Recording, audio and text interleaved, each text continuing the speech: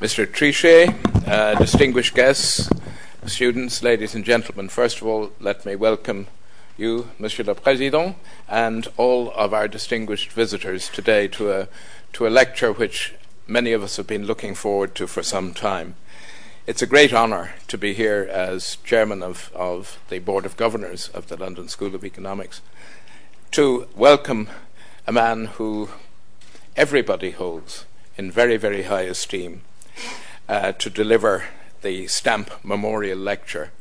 And Jean-Claude Trichet, the President of the European Central Bank, is particularly welcome amongst those of us who have a great belief in Europe and European integration.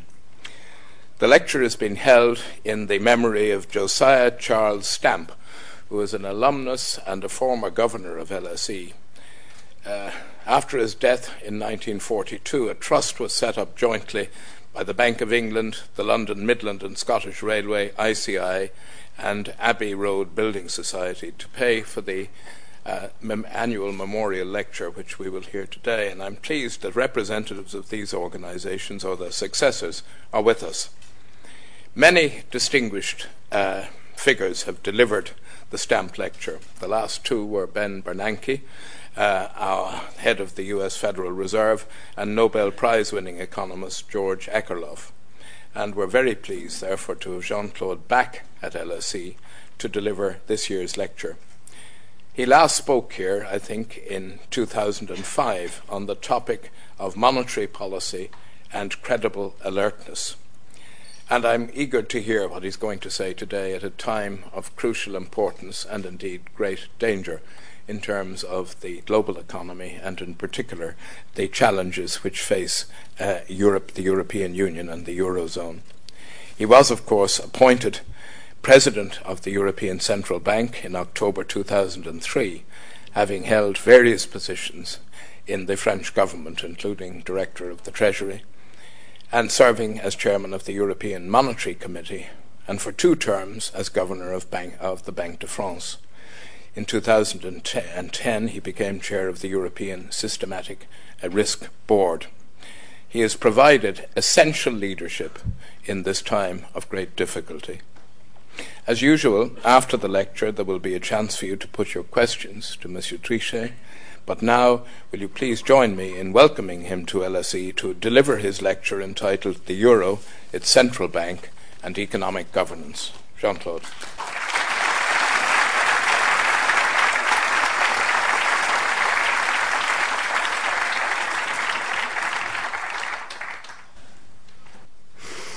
So, dear Chairman, professors, ladies and gentlemen, it's a great honor for me to speak here at the London School of Economics. As you have said, it is not the first time. It's always a great privilege to be here.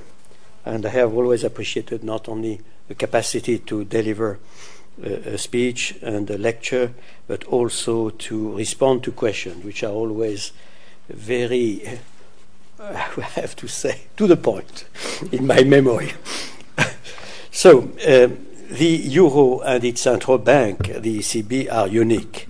The European single currency is the only major currency not issued by a single sovereign state, but by a union of sovereign states. Indeed, the European treaties specify a clear division of responsibilities between European-level policy-making and national policy-making.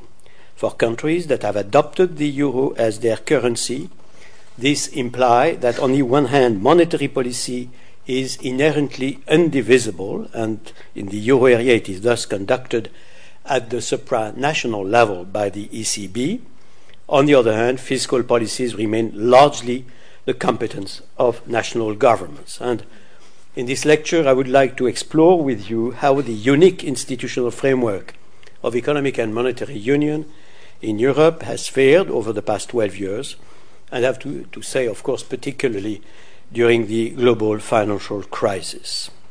As you know, the primary objective of the European system of central banks is to maintain price stability in the euro area. In the first part of my lecture, I will show how the ECB achieved this primary objective before, during, and after the crisis. I will also try to convince you that the economic performance of the euro area as a whole has been quite, I would say, encouraging over the past 12 and a half years.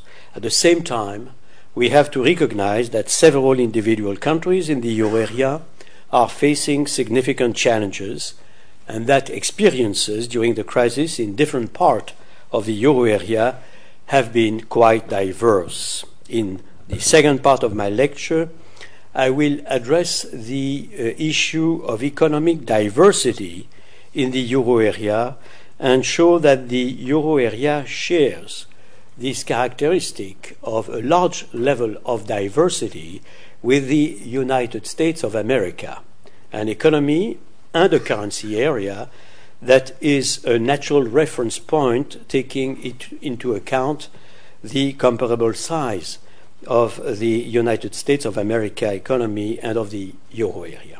And finally, the crisis has exposed weaknesses in the economic governance framework of EMU that need to be addressed urgently. I will close my lecture with some comments about what these reforms of economic governance framework should look like from the perspective of the ECB. Now let me start by the primary objective of the ECB. We have fulfilled our objective in some way, I would say, to the letter. As you know, the ECB aims at inflation rates of below but close to 2% over the medium term. Average yearly inflation over the first 12 years of the euro are at the level of 1.97% on average. More generally, the degree of price stability that has been observed in the euro area as a whole, say, I'm oversimplifying, the 17 countries and 331 million people, has been greater over the past 12 years in the euro area as a whole than in the individual euro area countries over the previous 50 years. Taking into account what was foreseen at the start of the euro, the most frequent comparison was you will do approximately as the weighted average of the compounding currency, and you cannot expect to be able to be up to the benchmark that you have, namely the most credible and stable currency. So I would say really that it is not small achievement. The ECB has faced, of course, as all other central banks, many challenges in pursuing its objective: the bursting of the dot-com bubble, the shock wave of 11 of September 2001, the volatility of commodity prices, and, of course, the burst of the worst financial crisis the world has known since the Second World War. During the crisis, together with the other central banks all over the world, the ECB had to operate in a very uncertain environment. And I would like perhaps to explain to you in more detail our monetary policy response to the crisis. I have to say that we tried to be alert in 2005. It was before the burst of the crisis. I had tried to explain our concept of credible alertness. We were alert from the very first day. We were one of the first central banks to react when the financial markets became abruptly turbulent in August 2007, taking action as swiftly as we could. Dysfunctional financial markets threatened to compromise our ability to guide the outlook for price stability by using only our conventional instrument, namely the interest rates. Faced with this situation, over all the years that followed the burst of the turbulent episode and the intensification of the crisis in September 2008, we have implemented a number of unconventional measures to ensure that our decisions on interest rates are transmitted to the whole economy, despite the problems observed in the financial sector and in capital markets. In particular, the major task was to allow banks, regardless of the level of the key interest rate which was designed to deliver price stability, to continue to lend to households and businesses. it is important to understand that we maintain a principle of strict separation between those non-standard measures that you see there listed and the conventional measures. So we clearly said since the very beginning that we would do what we did before the burst of the crisis, namely designing our interest rates to ensure price stability over the medium term. The implementation of those non-standard measures and conventional measures that you have in front of your eyes are there to permit or help restoring the best possible, if I may, which is quite difficult in period of crisis, monetary policy transmission mechanism, and to try to be commensurate to repair the disruptions of monetary and financial markets and of specific segments of markets that might impede the overall transmission. As the crisis called for rapid and unprecedented action, we never lose sight of our main objective, namely to maintain price stability over the medium term for the benefit of the 330 million citizens of the euro area. And I have to say that the Governing Council of the ECB considers that all monetary policy decisions that have been taken over the last 12 and a half years were aimed at fulfilling this commitment, either through the standard measures and the interest rate measure, or through the, I would say, measures that were designed to help restoring a more normal transmission mechanism. I have to say that it is not easy, of course, for any central bank in the world to identify at an early stage the risks to price stability. To see it through, you know, I don't insist on that we are basing ourselves on a monetary policy strategy which is supported by several sources of information. We have the economic analysis we undertake, which is enabling us to synthesize information on short-term inflationary pressures for a very large number of economic indicators.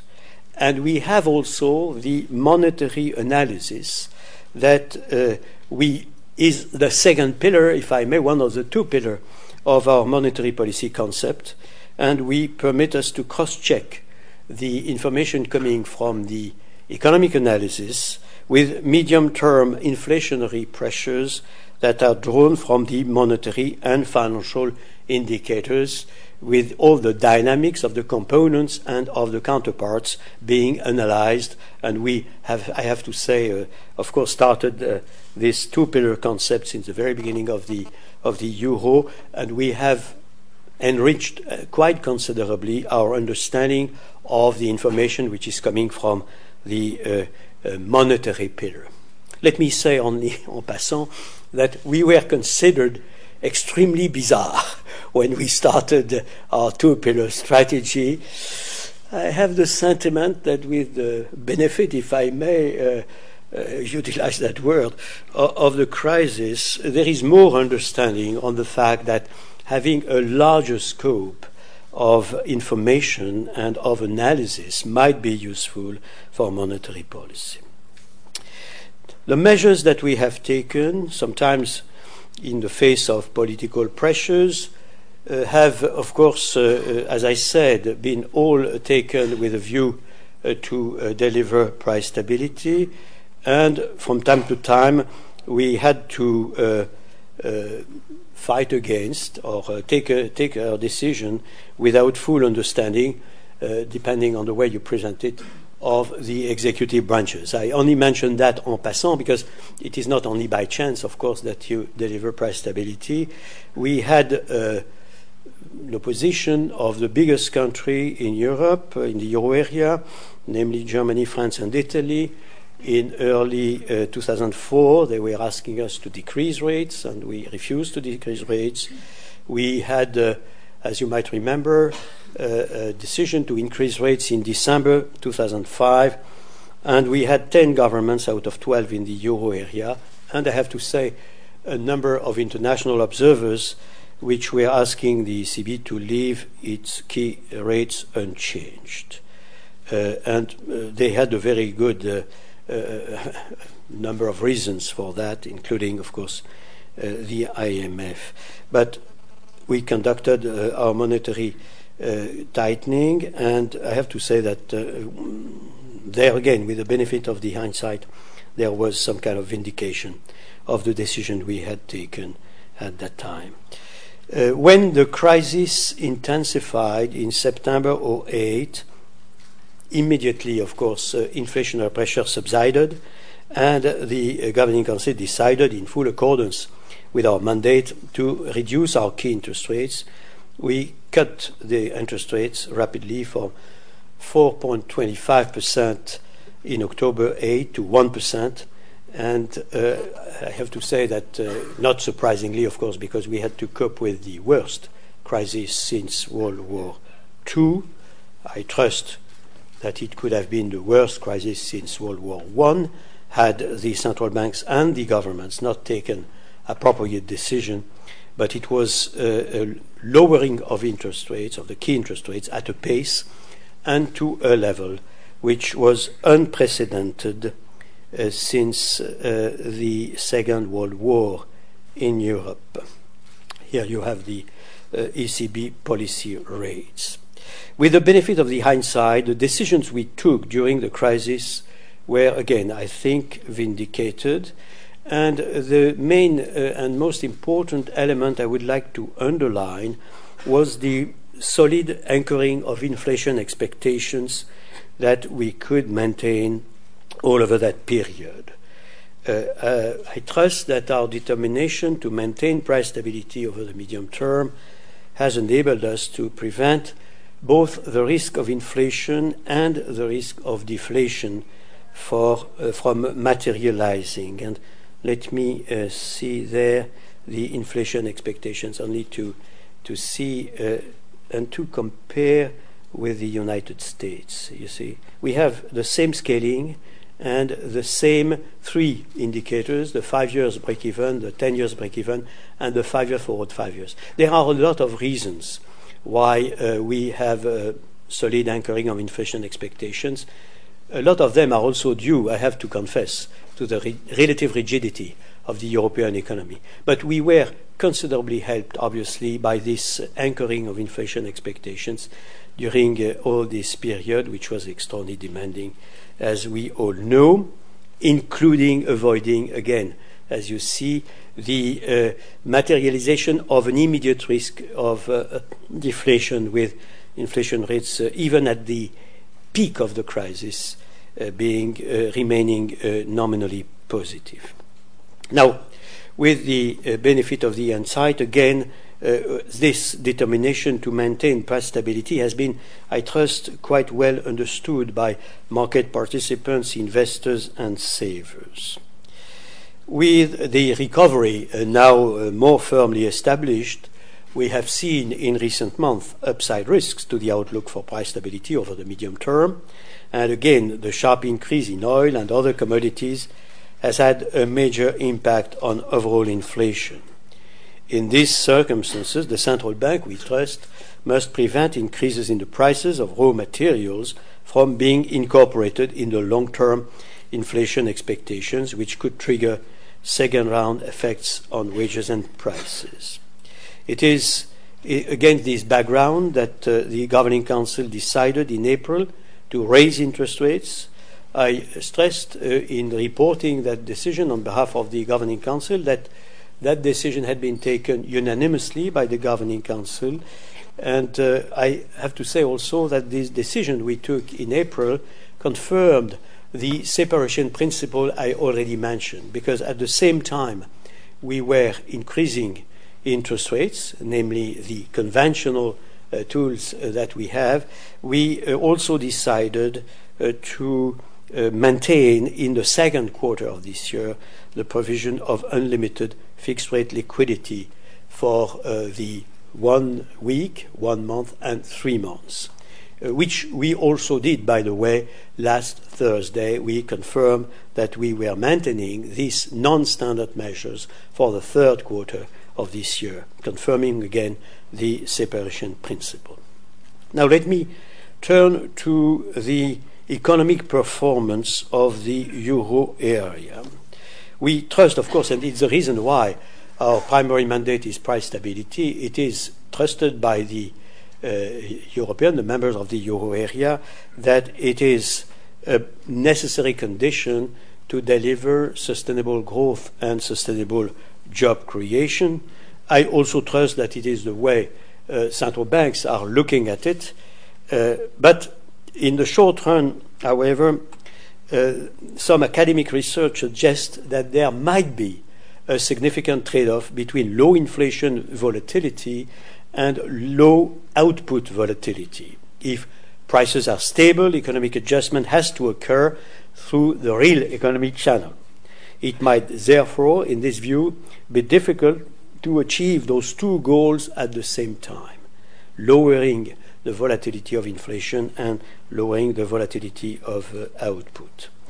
You have there a chart which is interesting, I trust, because it shows that the euro area scores relatively well. We have always to be prudent and cautious, but relatively well on both dimensions.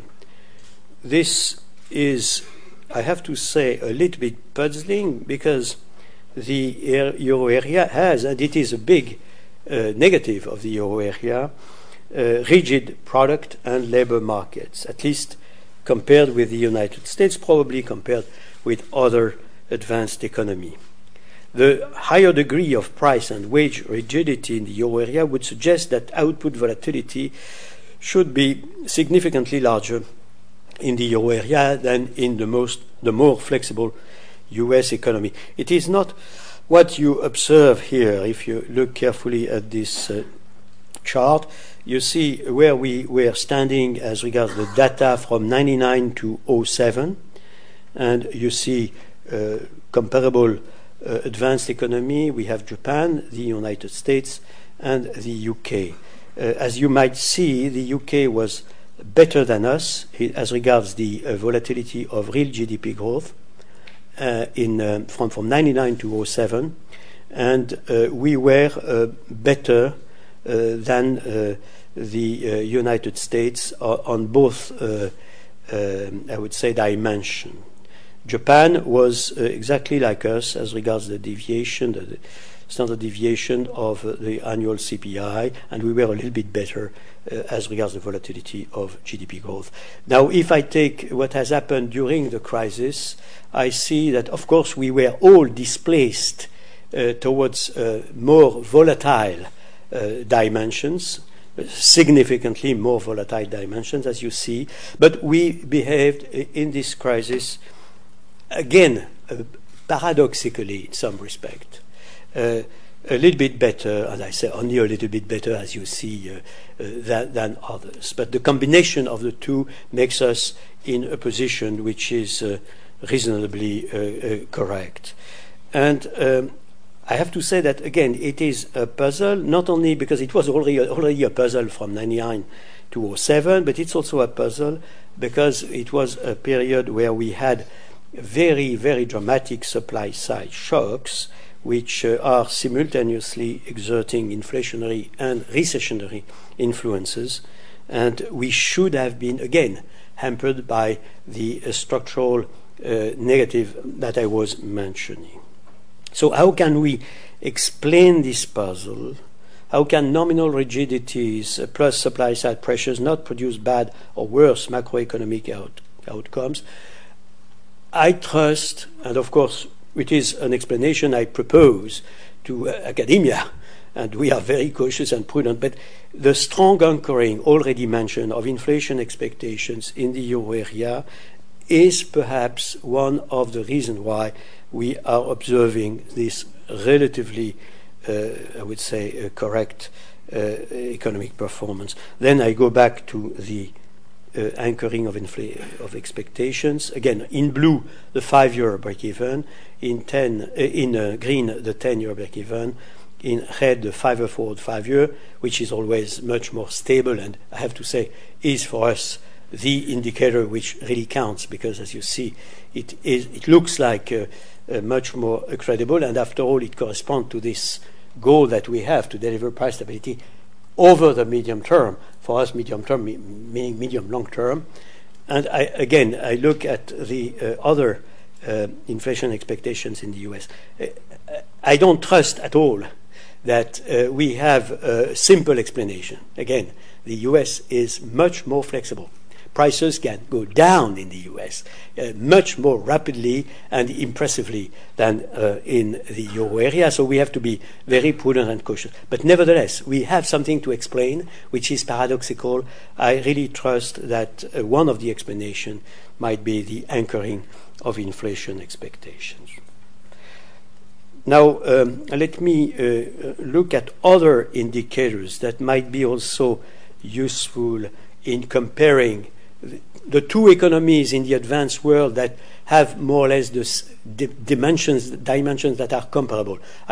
We are not at the level of GDP of the United States, but it is the same order of magnitude.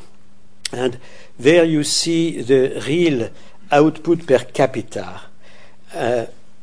We all have in mind that the US are growing much faster than Europe in general, much faster than all European countries.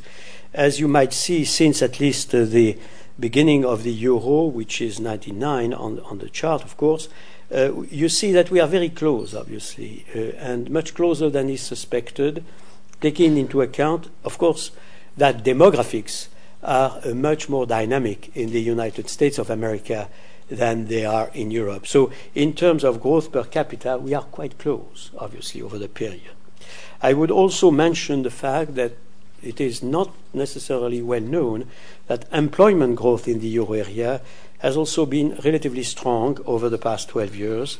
More than 14 million jobs have been created since the introduction of the euro, which is significantly more than in the United States of America with 8 million. And I don't say that to suggest that it is time for complacency in any respect.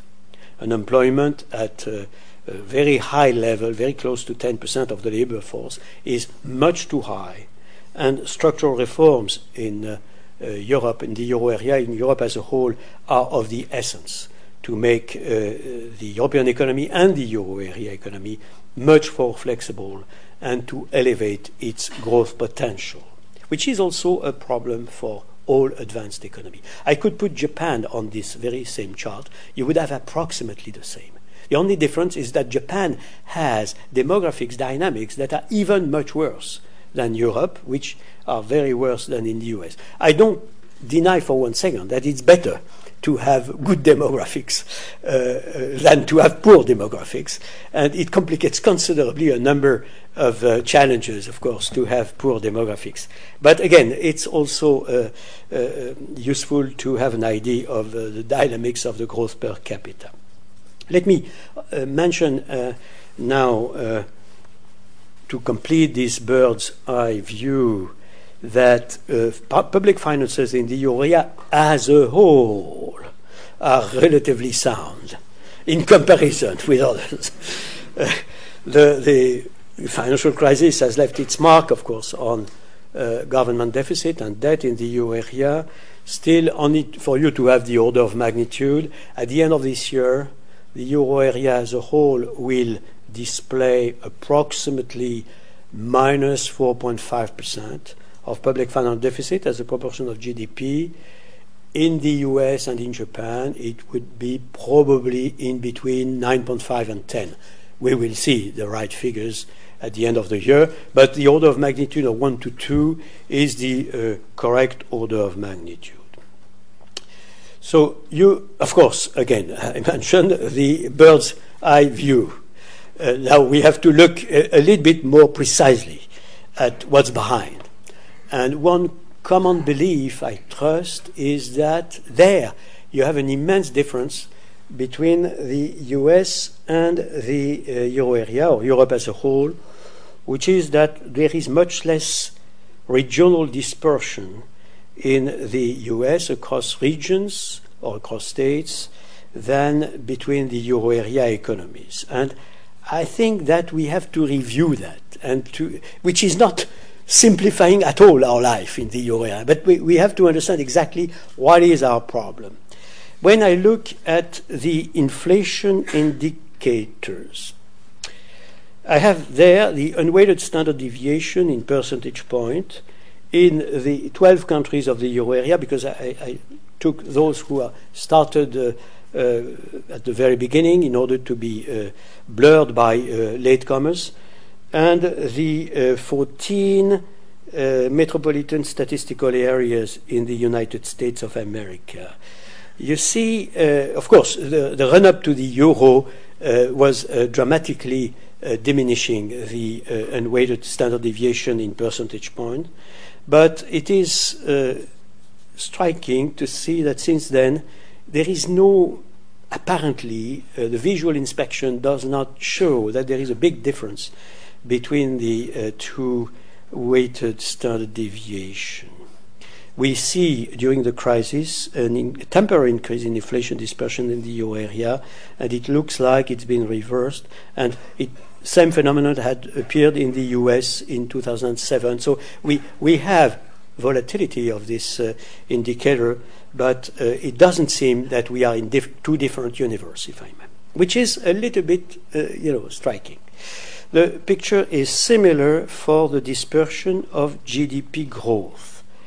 You see in both the euro area in blue, the US in green, the dispersion of GDP growth. We are oscillating more or less around 2%, and dispersion rose somewhat during the crisis in both currency area, but remained broadly in line with pre-crisis level. Let's go one step further and investigate the sources of this growth dispersion in the US and in the euro area economy. This reveals parallels even in the root causes of dispersion in economic performance. Both currencies areas comprise regions that experienced a significant boom and bust cycle over the past decades. Both also contains regions that are facing significant structural challenges of a more long-term nature. If I take Nevada, Arizona, Florida, and California in the US, for example, they experience increases in house prices that outpace the national average by a wide margin.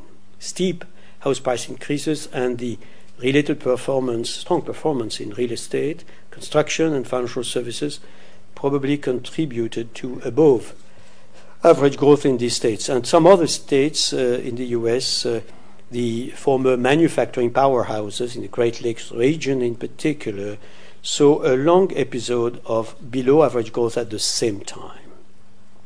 Structural shifts in the US economy are very, very important, of course, as in all advanced economy, and they have reduced progressively the value added of manufacturing relative to GDP, with implications for a number of areas.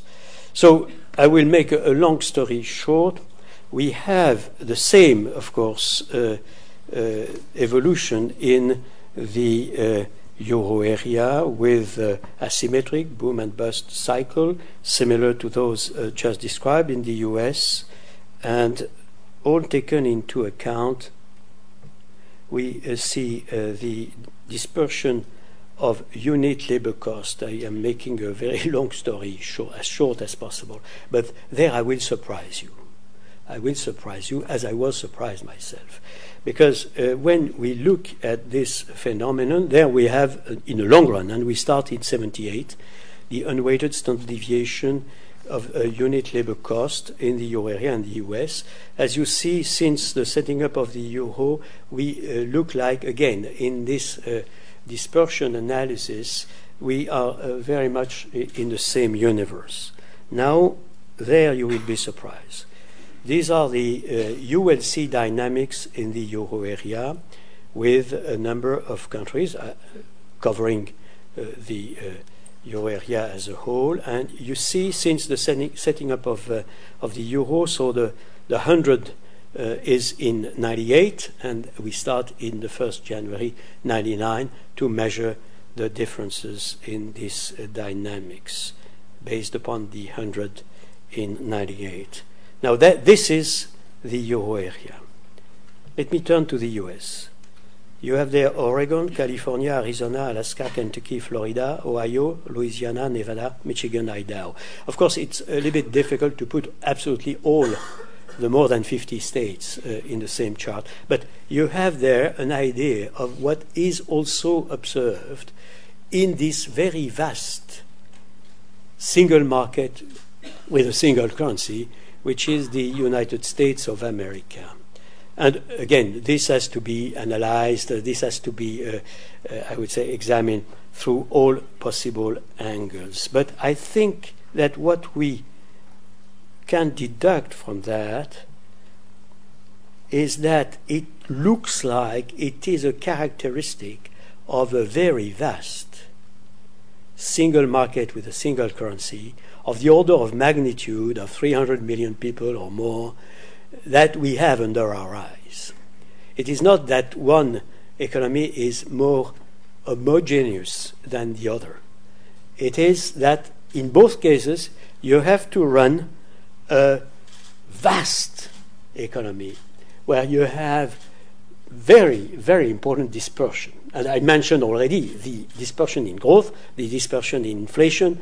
There you have the dispersion in unit labor cost. What is a little bit striking is to see that in some cases you have persistent differences. It is not only the oscillation around the average. Again, it calls for more analysis. We have there a number of states, namely 3, 6, 9, 11 states, and we should look at the full body of the United States of America. But again, we have a number of phenomena which are, I think, very, very important. Now, let me say that the problem, the main issue which is at stake there is knowing that you have to run an immense economy with more than 300 million people and a large deal of different economies which are in different situations, obviously, as are the states in the United States or as are the countries in Europe. How do you deal with that? And how do you organize your governance in order to take that into account? So as you see in this presentation, the problem of Europe is not that it has a handicap because it's much more diverse. The problem is taking into account that you are necessarily diverse. How do you govern this diversity? Which kind of governance you have to introduce? It is, of course, in the case of the United States of America, a full-fledged political federation, which is the governance of the economy of the America, of the United States as a whole. And so you see the message is no complacency for the euro area. But let's not make mistakes on the nature of the problem which we have to cope with. And I would say that we are, of course, in line with what we had said ourselves in the ECB since the very beginning, namely that the governance framework was extremely important. As you know, we are on record to have said that always that the Stability and Growth Pact was the quid pro quo because we had not a federal budget or a federal institution, and there we needed a framework for the fiscal policies. We said that since the very beginning. I mentioned a number of countries that were not in line with that, and it's the same, by the way, and those who were asking us to decrease rates in 2004, at the beginning of 2004, they were also asking for, if I may, weakening considerably the Stability and Growth Pact. It was the big countries of Europe, and we were explaining tirelessly that it was not at all appropriate. Of course, now, with the benefit of the hindsight, it's difficult to understand how one could have argued so eloquently in favor of, I would say, weakening the Stability and Growth Pact. So, not only, I have to say, we are on record to have asked constantly for much more clout, much more biting aspect of the Stability and Growth Pact. In the present episode of the negotiation of governance, of economic governance and fiscal governance in Europe, as you know, we have at the present moment a negotiation between the Council, the Parliament, and the Commission in the so-called trialogue, and we are calling the members of the trialogue. And I have to say, we are counting particularly on the Parliament to go as far as possible in the direction of giving the Stability and Growth Pact as much, I would say, clout as possible. Faster and more automatic sanctions, enforcement tools that would be more effective.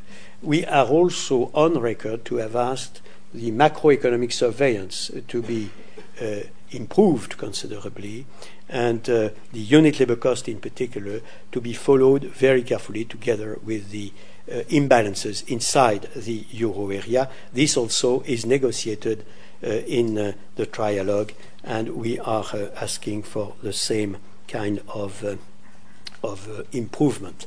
I was speaking myself of a quantum jump in the direction of more governance in these two domains. This domain of fiscal surveillance and macroeconomic imbalances surveillance are the two pillars which we expect will take a very, very important, I would say, role in the future governance of Europe. I could have mentioned, but I have not much time, because I know that you have already very generously allocated me a lot of time, Mr. Chairman. Let me only mention, of course, that Europe at the same time has introduced new elements in its governance of the, I would say, financial sector, surveillance of financial sector, with the new three authorities, with the European Risk Board, the Systemic Risk Board, which has been created, which I chair with Mervyn King. And that is something which is important also, I trust. I noted with some satisfaction that the Europeans could prove that they were as rapid as the other side of the Atlantic in drawing some lessons from the recent crisis. But I have no time to elaborate on that. In any case, it is, of course, work in progress. Now, let me conclude. I would say that I concentrate there, as you see, on what should be done now and which kind of improvement of governance, which kind of quantum leap we could do now, taking into account that the change of the treaty is not possible now. I trust that we can do a lot, and I trust that we must do a lot. And we are on record to call upon governments to do all what they can to make that quantum leap. The question, the issue of what you do tomorrow and what you do the day after tomorrow is an open question, of course, which was admirably summed up by Jean Monnet when he said, "I don't know what the European institution would be in the long run, because it will depend on the new future changes that today's changes will induce." And in any case, of course, this is history, and history depends on the people. And we depend, of course, as should always be the rule in our democracies, on the decision of the people. But today, we have a lot of hard work to do, and we trust that a good lesson to be drawn from the present first 12 years of the euro on the one hand, and crisis on the other hand, is certainly to improve governance. Thank you for your attention.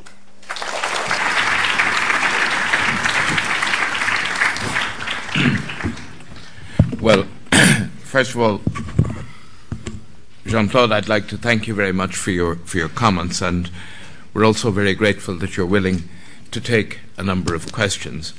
And I would like that those who ask a question should identify themselves or their institution if they come from one, and we can engage, I think, then, therefore, for some time with the very important issues which have been raised in the course of the excellent speech and lecture which we've just received.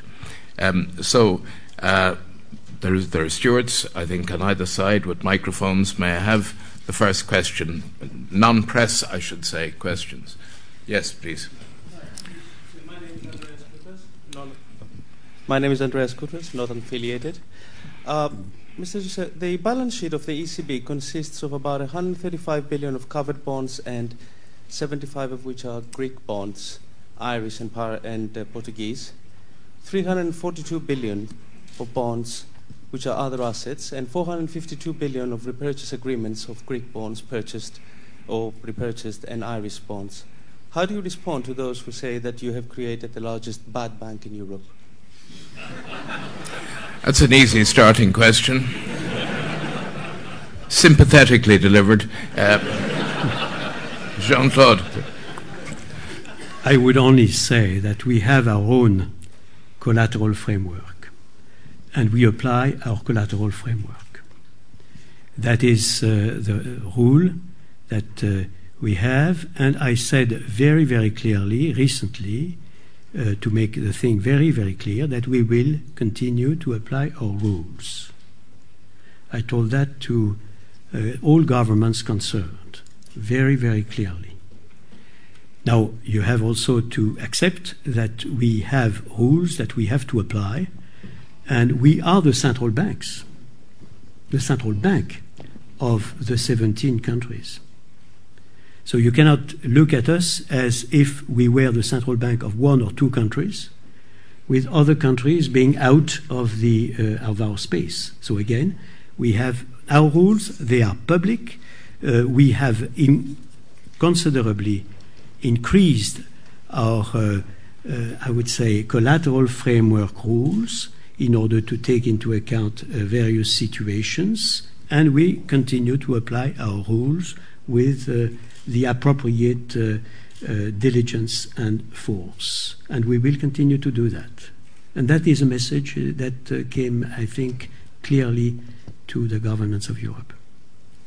Thank you. Next question, please. Yes, could I have this gentleman here in the fourth row from the top?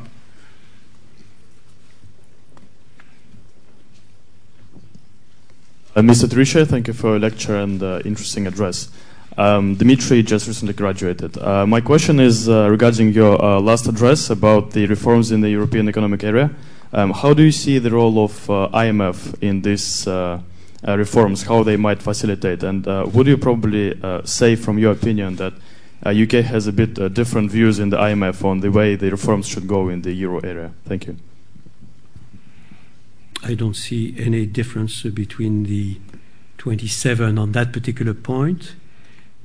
What I have mentioned, of course, is what do you do to prevent situation where you are in a very, very bad shape and you have to have recourse both to the IMF and to the IMF conditionality and to Europe and to the European conditionality. That is clearly part of the scheme which is applied when you are in major difficulty. And now we see how this concept functions and how you combine the conditionality of the IMF, the conditionality of the European, and the financing of the IMF and the financing of the European to finance the adjustment which is necessary. But the idea of the governance quantum leap is that to avoid to be placed in this situation, which is, by the way, extremely unusual for advanced economy, and is also an indication that what we have to cope with in the present episode is the challenging on the signature of the advanced economy themselves. What we have to cope with is not only, in my opinion, a European problem, but a global problem, which is, due to the fact that the crisis has revealed certain weaknesses in the overall strategy of the advanced economy themselves, and that they have to correct. Thank you. Yes, second row. Alan Brown from Schroders. Could you comment on the current debate about the need for risk sharing and the possibility of debt restructuring in a country such as Greece, where there seems to be a difference between the position of the ECB and at least some parts of the political commentary? So we have a position which is very simple. We say, and again, it's an advice to the government because we do not decide. The ECB does not decide. The ECB says avoid what would be a compulsory concept. It has to be, in our opinion, a voluntary concept. Second, avoid whatever would trigger a credit event, avoid whatever would trigger a selective default or a default. This is as simple as that. This is our message for governments. And as I said, in any case, we will take ourselves the appropriate decisions to take into account the decision which would have been taken by the governments. But our advice is very clear. It is certainly an advice which is also enlightened by our own diagnosis on the fact that these are phenomena that have a euro area component, a European Union component, and a global component, again, because our analysis is that we have, after the shock of the crisis, as you can see very easily where you look at the rest of the world, a challenge for the signature of the advanced economy themselves. Third row from the bottom. From the bottom, going up. That means you come down. Thanks.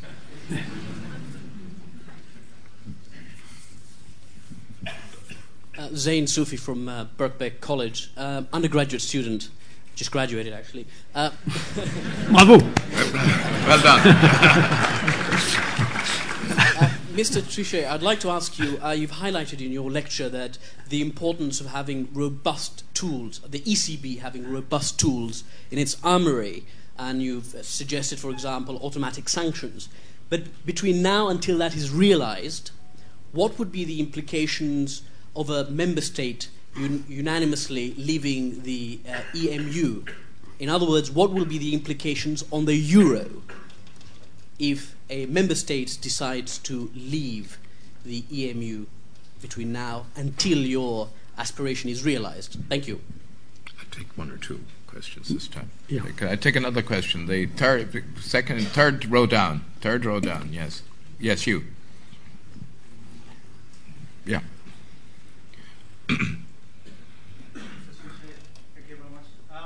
My question to you is, how can you see the future of the euro as the ECB in 10 years' time? That's another easy question. Can we? Yes, second from the back, yeah. Jens Frølik-Holte, I'm an LSE student in economic history. Congratulations on winning the Charlemagne Prize last week, I think. In your acceptance speech, you mentioned the need for a European or EU finance ministry.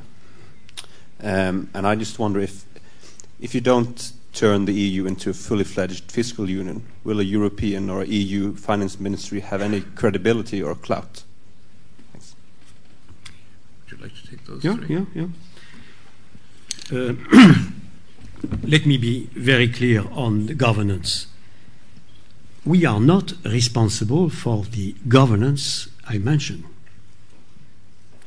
We are responsible for delivering price stability to 331 million people.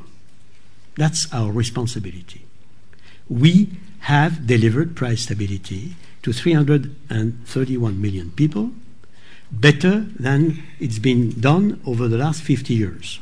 That was not absolutely obvious, frankly speaking, in the eyes of the observers, analysts, economists, ex ante. But these are not words. These are deeds and track records. And I can say that in Berlin without anybody being challenging what I say. After 12 years, we have delivered price stability in line with our definition.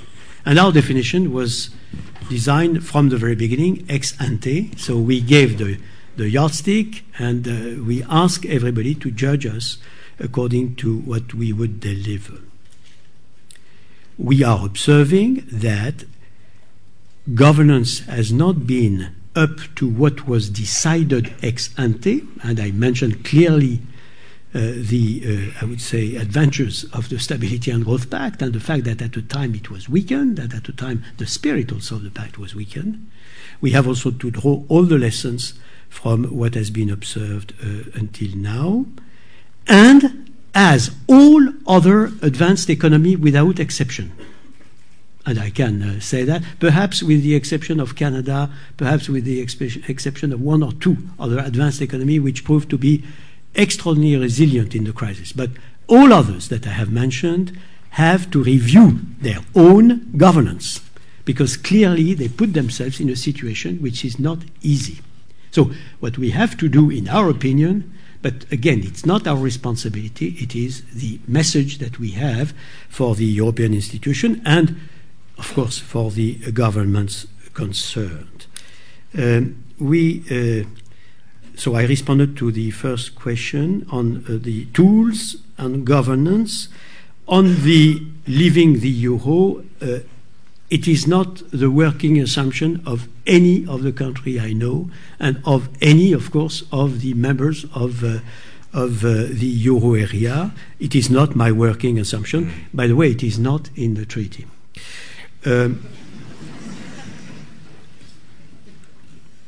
What 10 years' time. We'll have in 10 years' time, I would say in 10 years' time, as the market is trusting, you will have a euro which will have maintained its value over the next 10 years' time, exactly as it has maintained its value over the first 12 years. It is what I can extract from the inflation expectations. To the extent that it is our own primary mandate, it is, of course, something which we consider extremely important. I was eloquent enough to say that we consider that it is a symmetric position. We are protecting ourselves against the risk of materialization of inflation and also against the risk of materialization of deflation. And that's, again, the reason why we consider it so important to solidly anchor inflation expectations. I was speaking of tomorrow and the day after tomorrow, and I'm back, I think, to the last question on the ministry. I mentioned in the Aachen speech, again, today. I was, I think, clear on today, and what we are asking to have from now on a reinforced Stability and Growth Pact, and I would say very, very importantly reinforced, and a new pillar which would be the surveillance of competitive indicators and of imbalances inside the euro area, of course complemented by all what has been done in the domain of the financial sector itself. The day after tomorrow, I see the European inventing a new concept of confederation with sovereign states, which has no precedent. We would certainly not apply any model that exists, in my opinion, exactly as we have invented in the past new concepts. The concept of democracy, for instance, was invented in Europe, as you know better than anybody. And we will see. In any case, it is in the hands of the people of Europe. I mentioned that it was not something which was unthinkable. But on this ministry, you might remember, I mentioned three major responsibilities. And one was the surveillance, monitoring the surveillance, including with the capacity of imposing decisions to countries that would be in a difficult situation. I mentioned also the necessity to have a real, completely united single market of the financial services. And I mentioned the representation in the international institutions. That's the 3 points I have mentioned for the day after tomorrow. Again, this is history. I'm speaking of a historical endeavor which started 60 years ago. Nobody 60 years ago would think that we would be at the present state of the European construction. And, of course, the historical endeavor is not finished, and we have permanently, if I may, to rely upon our democracies to draw the lessons from what has been observed historically, and also the shocks and the changes in the rest of the world that we have to cope with. In the London School of Economics, where we are, we have the entire world, which is vibrant, better than anybody, of course, what means the structural changes that are at stake at the global level. Next question, please. We'll take somebody up here. This gentleman over here, third row up.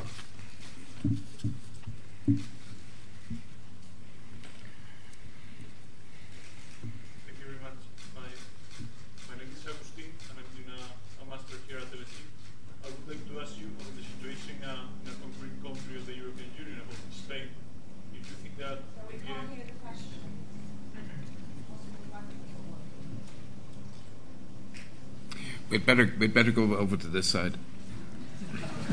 I'll come back to you, I promise. One question here, and then we'll come back to you. Far ahead. Okay, thank you. My name is Gerard. I'm a student here at the LSE. And my question is connected to the states that are now, the member states of the EMU that are now in trouble. Concerning especially, I guess, Greece, but also Ireland and Portugal, without their own monetary possibilities. How do you see they get out of these difficulties? Because structural change isn't easy. It has to come pure from economic growth, pure from output. Do you have any comments on that? I'll go back to Spain. Okay. Thank you. I would like just to ask you to comment about the concrete situation in Spain. Do you think that it will be finally to be rescued, and if you think also that the European Union or the IMF has enough capacity as to rescue a country like Spain? Thank you very much. We have to let the odd professor in. Thank you. Ian Begg from LSE. Mr. Trichet, you described in detail the very frenetic changes in economic governance of the last year. But that prompts a couple of questions. First, do you think there's something missing? Second, is there something missing include euro bonds? And third, under what circumstances can you see your French finance minister signing a cheque in payment for sanctions? I think I'll rule the last question out of order, and we'll neutralise it.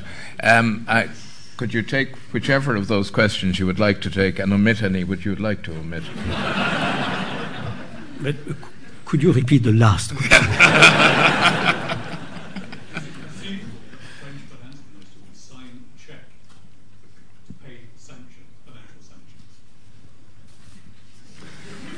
That's the one that you didn't hear. I will respond to the last question first.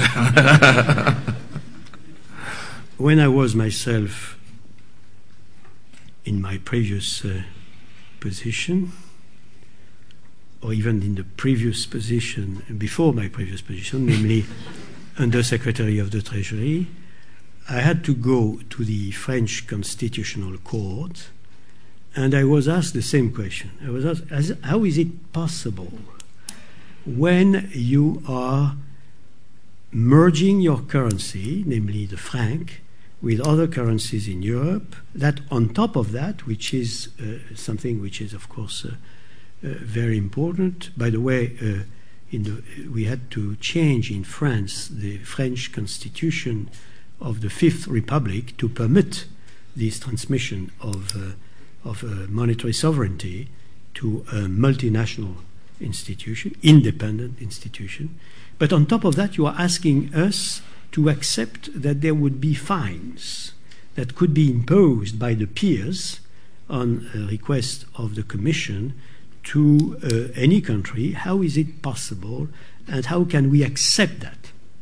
And I explained that, of course, that particular country, which you call France, had to be accept that, because, as all others, because when you shared a single currency, you had a level of interdependency which was considerable, and bad behavior by some could hamper the others. I have to say that we are learning by doing that it was for real. And I have to say that the Constitutional Court accepted the reasoning.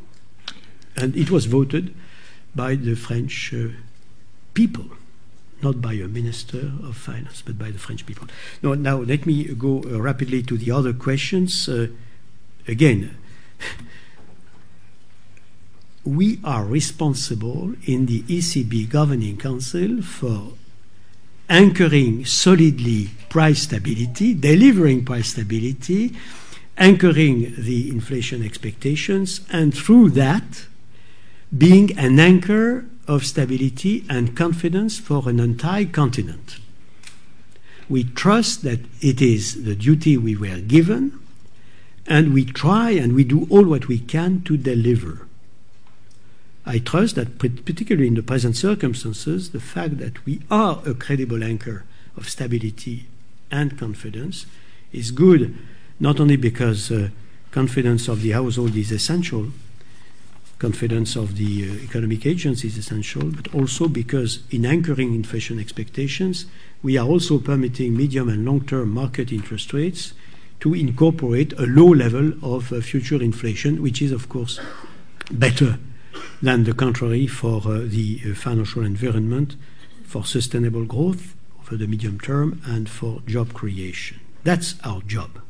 Now, you are asking me a lot of questions which I fully accept, because we are giving ourselves advices to those who will have to take the decision on the countries that did not behave properly in the past and have to correct and adjust now. I would only say they have to adjust fully to apply and implement the adjustment program which have been approved by the international community and by the European, and this is the rule of the game. I will not respond to any particular country. We have 3 countries that are under program.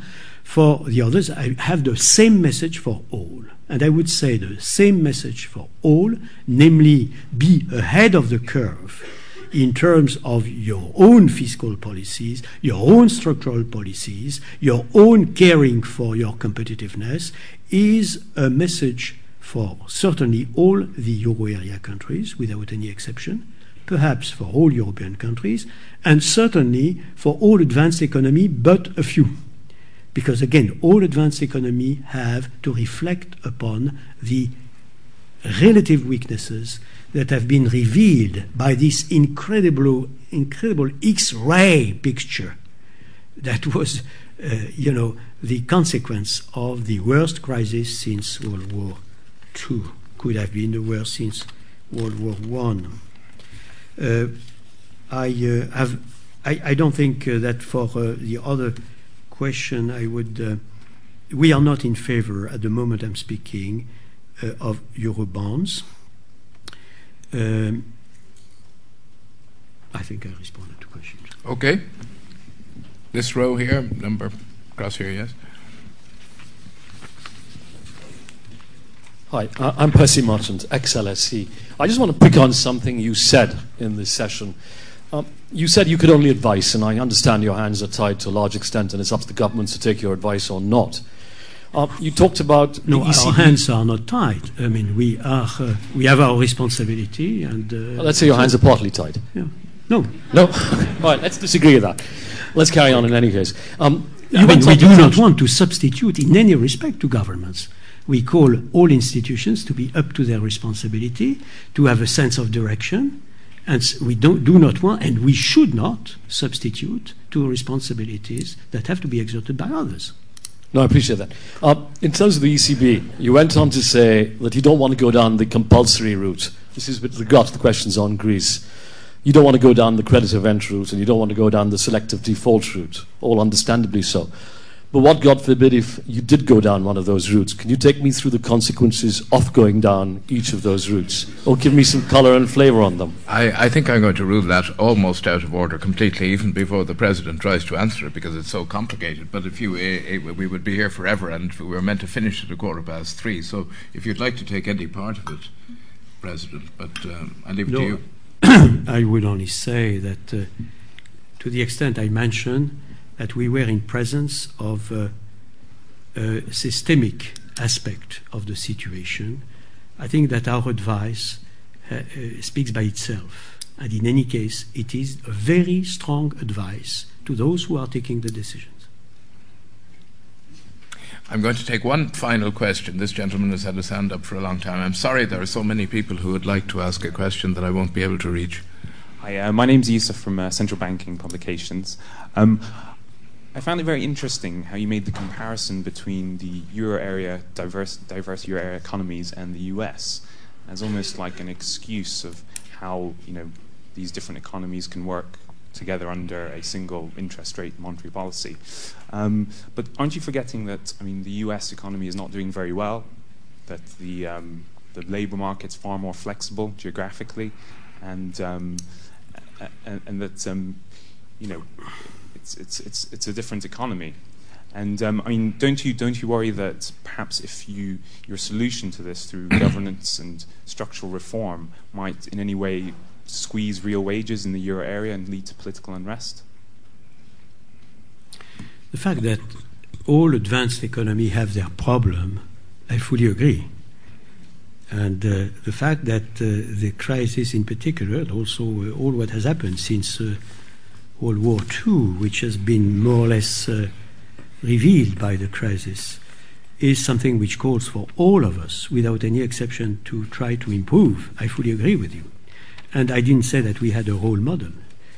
On the contrary, I said that we probably had to invent in the long run something which would be new.